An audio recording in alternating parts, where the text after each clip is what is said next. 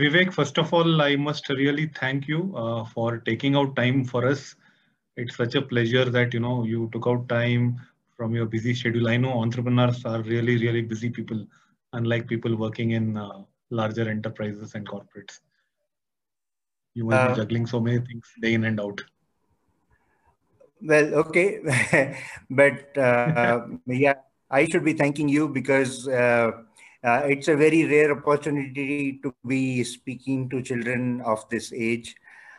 This is the first time, and I'm actually very happy speaking to small children. So I should be thanking you for the opportunity. Yeah. So to get started, I have been reading about your organization and you on LinkedIn quite often, but never got into too much details, of course. But seen stuff in the feed coming, and I've been liking also once in a while.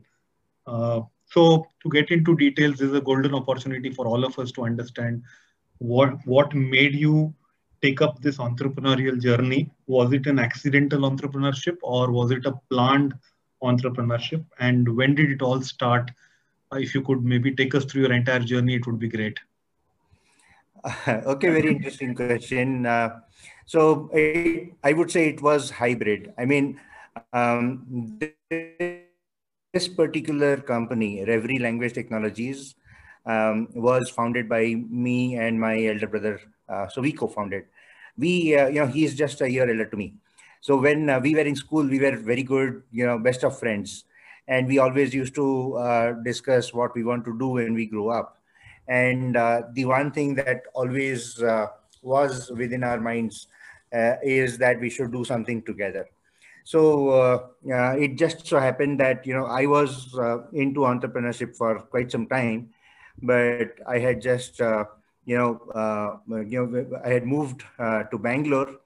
My elder brother was here. He was working for Intel, and when I moved to Bangalore for a new job, yeah, and I got into it, that's when we resumed our discussions about doing something together, and our discussions led to a point where we both quit our jobs and started Reverie. Wow. I think that takes a lot of courage. Many people don't have that. They have a lot of ideas, but the courage to quit and set up on one's own. um, yes, I Which year think was this? Which year was this?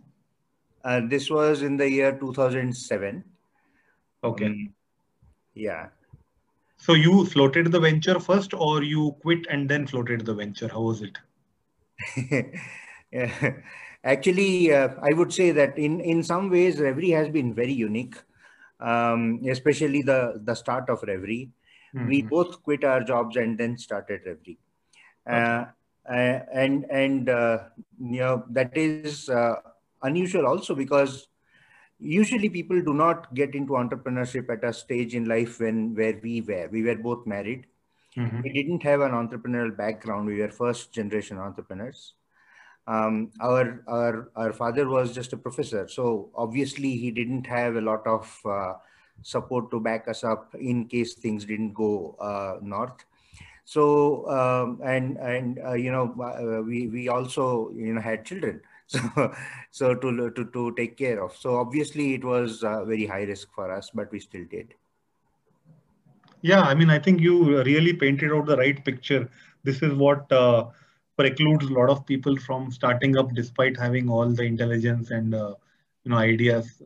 There are things that pull them back. So, did the fear of failure at any point scare you, or any of those thoughts came to your mind? Not once, but many times. The fear of failure uh, did scare us a lot. But the fear of not living our dream was way more scary, because the point where I and my brother, we decided to do Reverie, was actually, it was one of those afternoons when we were talking, and I told him that if we are to do something, it has to be now or it won't be ever. And we ourselves, thought that, if 10 or 15 years hence, obviously we wouldn't have the energy, And if we will look back, we will regret that we actually never did anything to live our dreams. So that was way more scary than, fear of failure. At least we wanted to try for sure. Yeah, I think that's the right one. Regret. People then start regretting at a later stage of for having not tried at all. So it's better to try rather than not try. That's right. So what is Reverie all about? If you could tell us a bit in detail, what do you guys do? So we work on language technologies. That is, we are creating technology so that people can use, languages other than English, or rather their native languages, on the digital medium. So today, Mm, when we are looking at the computer is the digital medium. mm, We actually tend to think internet. We really don't think that, without the internet, we are likely to still be using a digital device. mm, But, before the internet, I mean, computers have existed since the 1950s when they got invented. But internet was, it's the 1990s thing, right? mm, From there on, it started off. But the use of our languages on the digital medium is still struggling. When mm, we are coming on to the internet, we really, think that, everything that we can do is only in English. But mm, the fact is, in our country, people who are comfortable and, can easily use English are mm, very few, mm. right? Yeah, about 6 or 7% people can use English. Right. Uh, in fact, less than 5% people will be able to manage with English only and no other language. So, whereas our literacy itself is like 70 plus percent. So all of these people who have, who can read and write in their language, and they speak that their language every day, they can understand in it, they read newspapers and, storybooks and everything. They have got no access to knowledge because the internet and the digital medium has been English only. So our objective was, we should try to bridge this gap, make the digital medium more accessible in local Indian languages. Right. So whom do you cater to? Which means who are your clients? So whom do you do this translation or language technology? Where does it apply? Okay, so I before I go to that one, I'll have to give you a little bit of background to our company. Mm, So we started in the year 2009. mm, I think many of the children here maybe either too young, some of them may not have been born, or So yeah, Reverie Language Technologies we started in 2009, and around that time, the smartphones that you see today, through which you are attending online classes and able to access internet, etc., they didn't exist. mm, What existed were mostly the feature phones, the small phones, and they did not even have, we in our country didn't even have very good 2G connectivity. That means most of the phones could not even connect very well onto the internet, and most households did not have a computer with them. So those were the time. And when we wanted to talk to businesses and other online facilitations, or online services, if they should start thinking local languages other than English, then we were actually laughed at. We were laughed at, saying that, people don't have access and they don't even have devices on which they can even see or read local languages. right. So we went back and started solving the device problem first.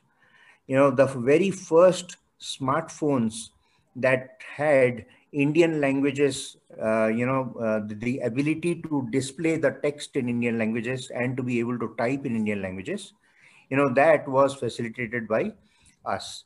So that was in the year 2011. So the Okay. first Android phones with Indian language support came in, and from there on, we have been supporting several technologies to make businesses, in local languages. For example, let's say if you were to go onto an e-commerce website and search for juta or kameez in Hindi, let's Mm, say, or maybe whatever else, in a local language, you will be able to do that.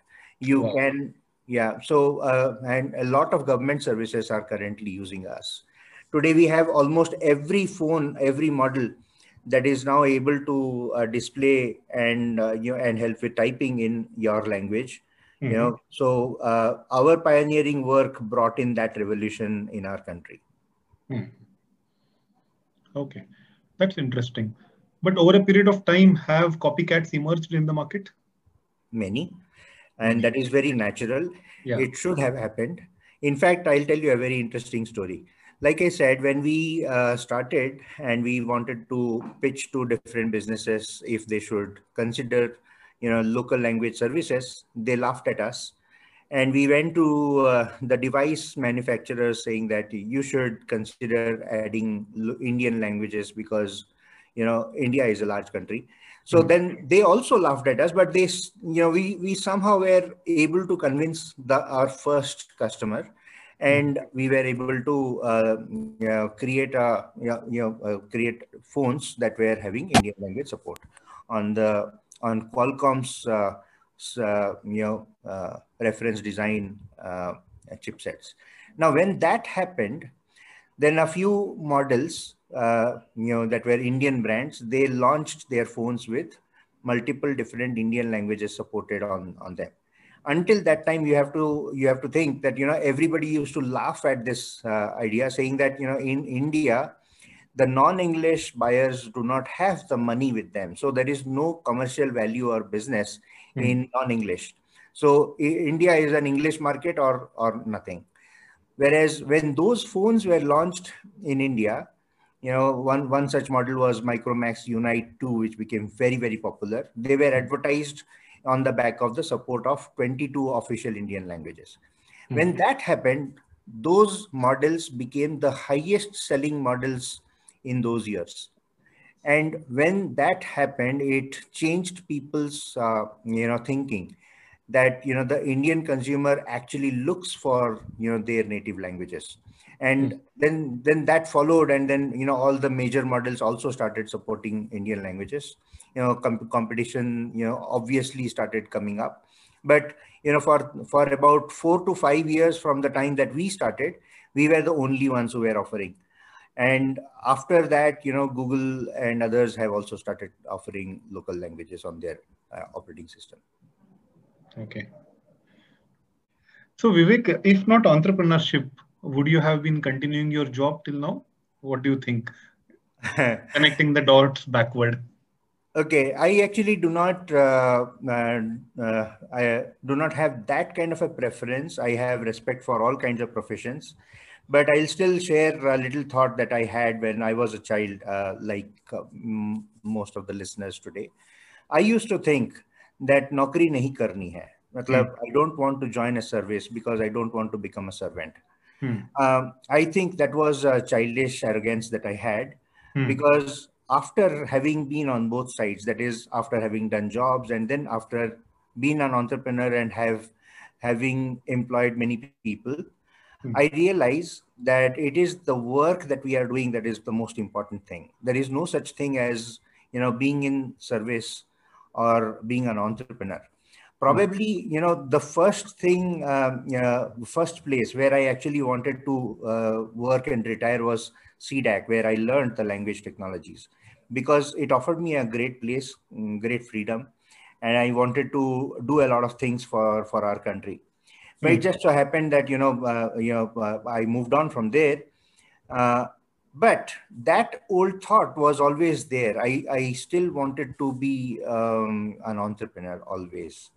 So that is what I did. In fact, there is a very interesting story I'll tell you. In Hmm. 2007, I mentioned that in 2007, I and Arvind, we decided to go for entrepreneurship, and we started Reverie. It was not Reverie Language Technologies. We had a different company called Reverie Technologies. Hmm. Our first idea was to work on mobile commerce. So today we see, a lot of payments that we do from our mobile phones, Hmm. but it was those days when such phones did not exist, and we were still interested to do mobile commerce and mobile payments. Hmm. So it was way ahead of its time, and we gathered three other co-founders Hmm. in 2007. But in 2008, that is 1 year later, when we had burnt all our money and done a lot of hard work to create our product, and we were pitching it to different customers to try and sell, the world went into a global recession. Most children here may not understand what is recession, but you know, a global recession is like a financial doom state. Right. Today we have a coronavirus creating a doom state for all of us. We have a gloomy period. The same way it was an economic gloom, and because of which, none of the commercial decisions were taken by any company. So all the companies who had agreed to buy our products, they refused, and we could not do any business. That is how, in 2009, all the other co-founders, they decided to end that company. But I and Arvind, in spite that, by the time we had become completely broke, we still did not want to go back to jobs. And that is how we started Reverie Language Technologies. Brilliant. So never say die attitude. Never give up. Right. You could say that. There are a lot of talks about accidental entrepreneurship versus planned entrepreneurship. People suddenly getting ideas sitting in a bus that, they have to improvise the transportation system or something like that, or selling books. They think of doing an e-commerce business and so on. But in your case, it seems to be a planned entrepreneurship journey. Now, taking this forward, now there are so many colleges which are now having incubation cells. Apart from this, there are a lot of external incubators, accelerators, which help startups, do better in their entrepreneurial journey. So, what do you think, Vivek? According to you, does that make an impact, or it's all individual based? It is an individual based. Like I told you, that ours is not a planned or an accidental. I would say that hybrid, because the fact that I wanted to be an entrepreneur was planned. But entrepreneurship, when you are saying that, what is it that you really pick to be able to do as your business is something that you have to choose, right? And that is an accidental thing in most cases. I would say that that is original thinking. Whereas, for example, if I wanted to just, open up a shop, a grocery shop, I will still be an entrepreneur. But it may not be accidental. It would be, there are so many such shops, I will have to just replicate one of those.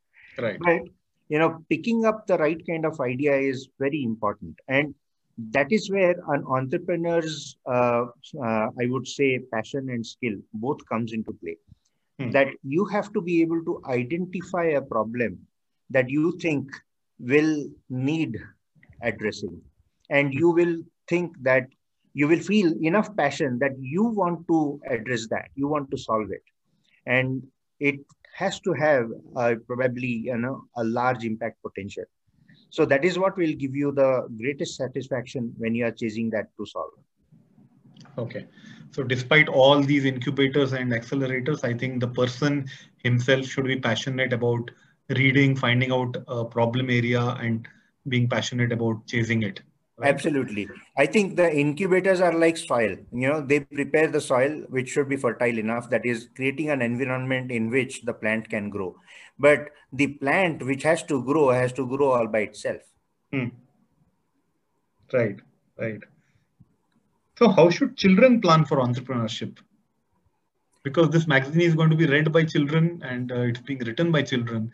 So in case somebody thinks, I want to be an entrepreneur when I grow up, what are those 10 things that they should start doing from right now? Okay. Maybe a little unconventional answer. The first thing you have to have in your mind is that an entrepreneur is the one who is capable of identifying a problem that they would like to solve. They have to have the passion that you want to really, you are the one who would want to own the problem up to solve it. Now, when that is your attitude, you are an entrepreneur. Whether you actually joined a job or did that by yourself, that is immaterial. When you think that a problem that you want to solve has to be done only by yourself, then that is that is, I would say, don't take me wrong, but that would become an egoist way of thinking, where you think that only you can do. Whereas a true entrepreneur actually has only the end goal focus, that this is the problem which I want to try and solve, whether I do it or I get it done. That is my only, objective. So as little children, what you should do is, do not start thinking that this should be a career or that should be a career, or this is a trend or that is a trend. Don't start thinking like that at all. Give your mind enough freedom and give yourself a lot of, I would say, give your own minds a lot of importance, that whatever interests you, just go after it. If you do that, you will automatically generate enough courage and passion to follow what really interests you. When you start chasing that, that becomes your entrepreneurial journey. If you do not get to solve that in a different organization, or in an existing organization, you will create one of your own. If you do get one, probably you will join there and do that. In either case, if you have followed that, it is your entrepreneurial journey. Awesome. Awesome tips. Sure. Thank you so much. And thank you very much for this. Thank you, children. I enjoyed speaking to you all. Thank you very much. Have a good day ahead. Bye-bye. Bye.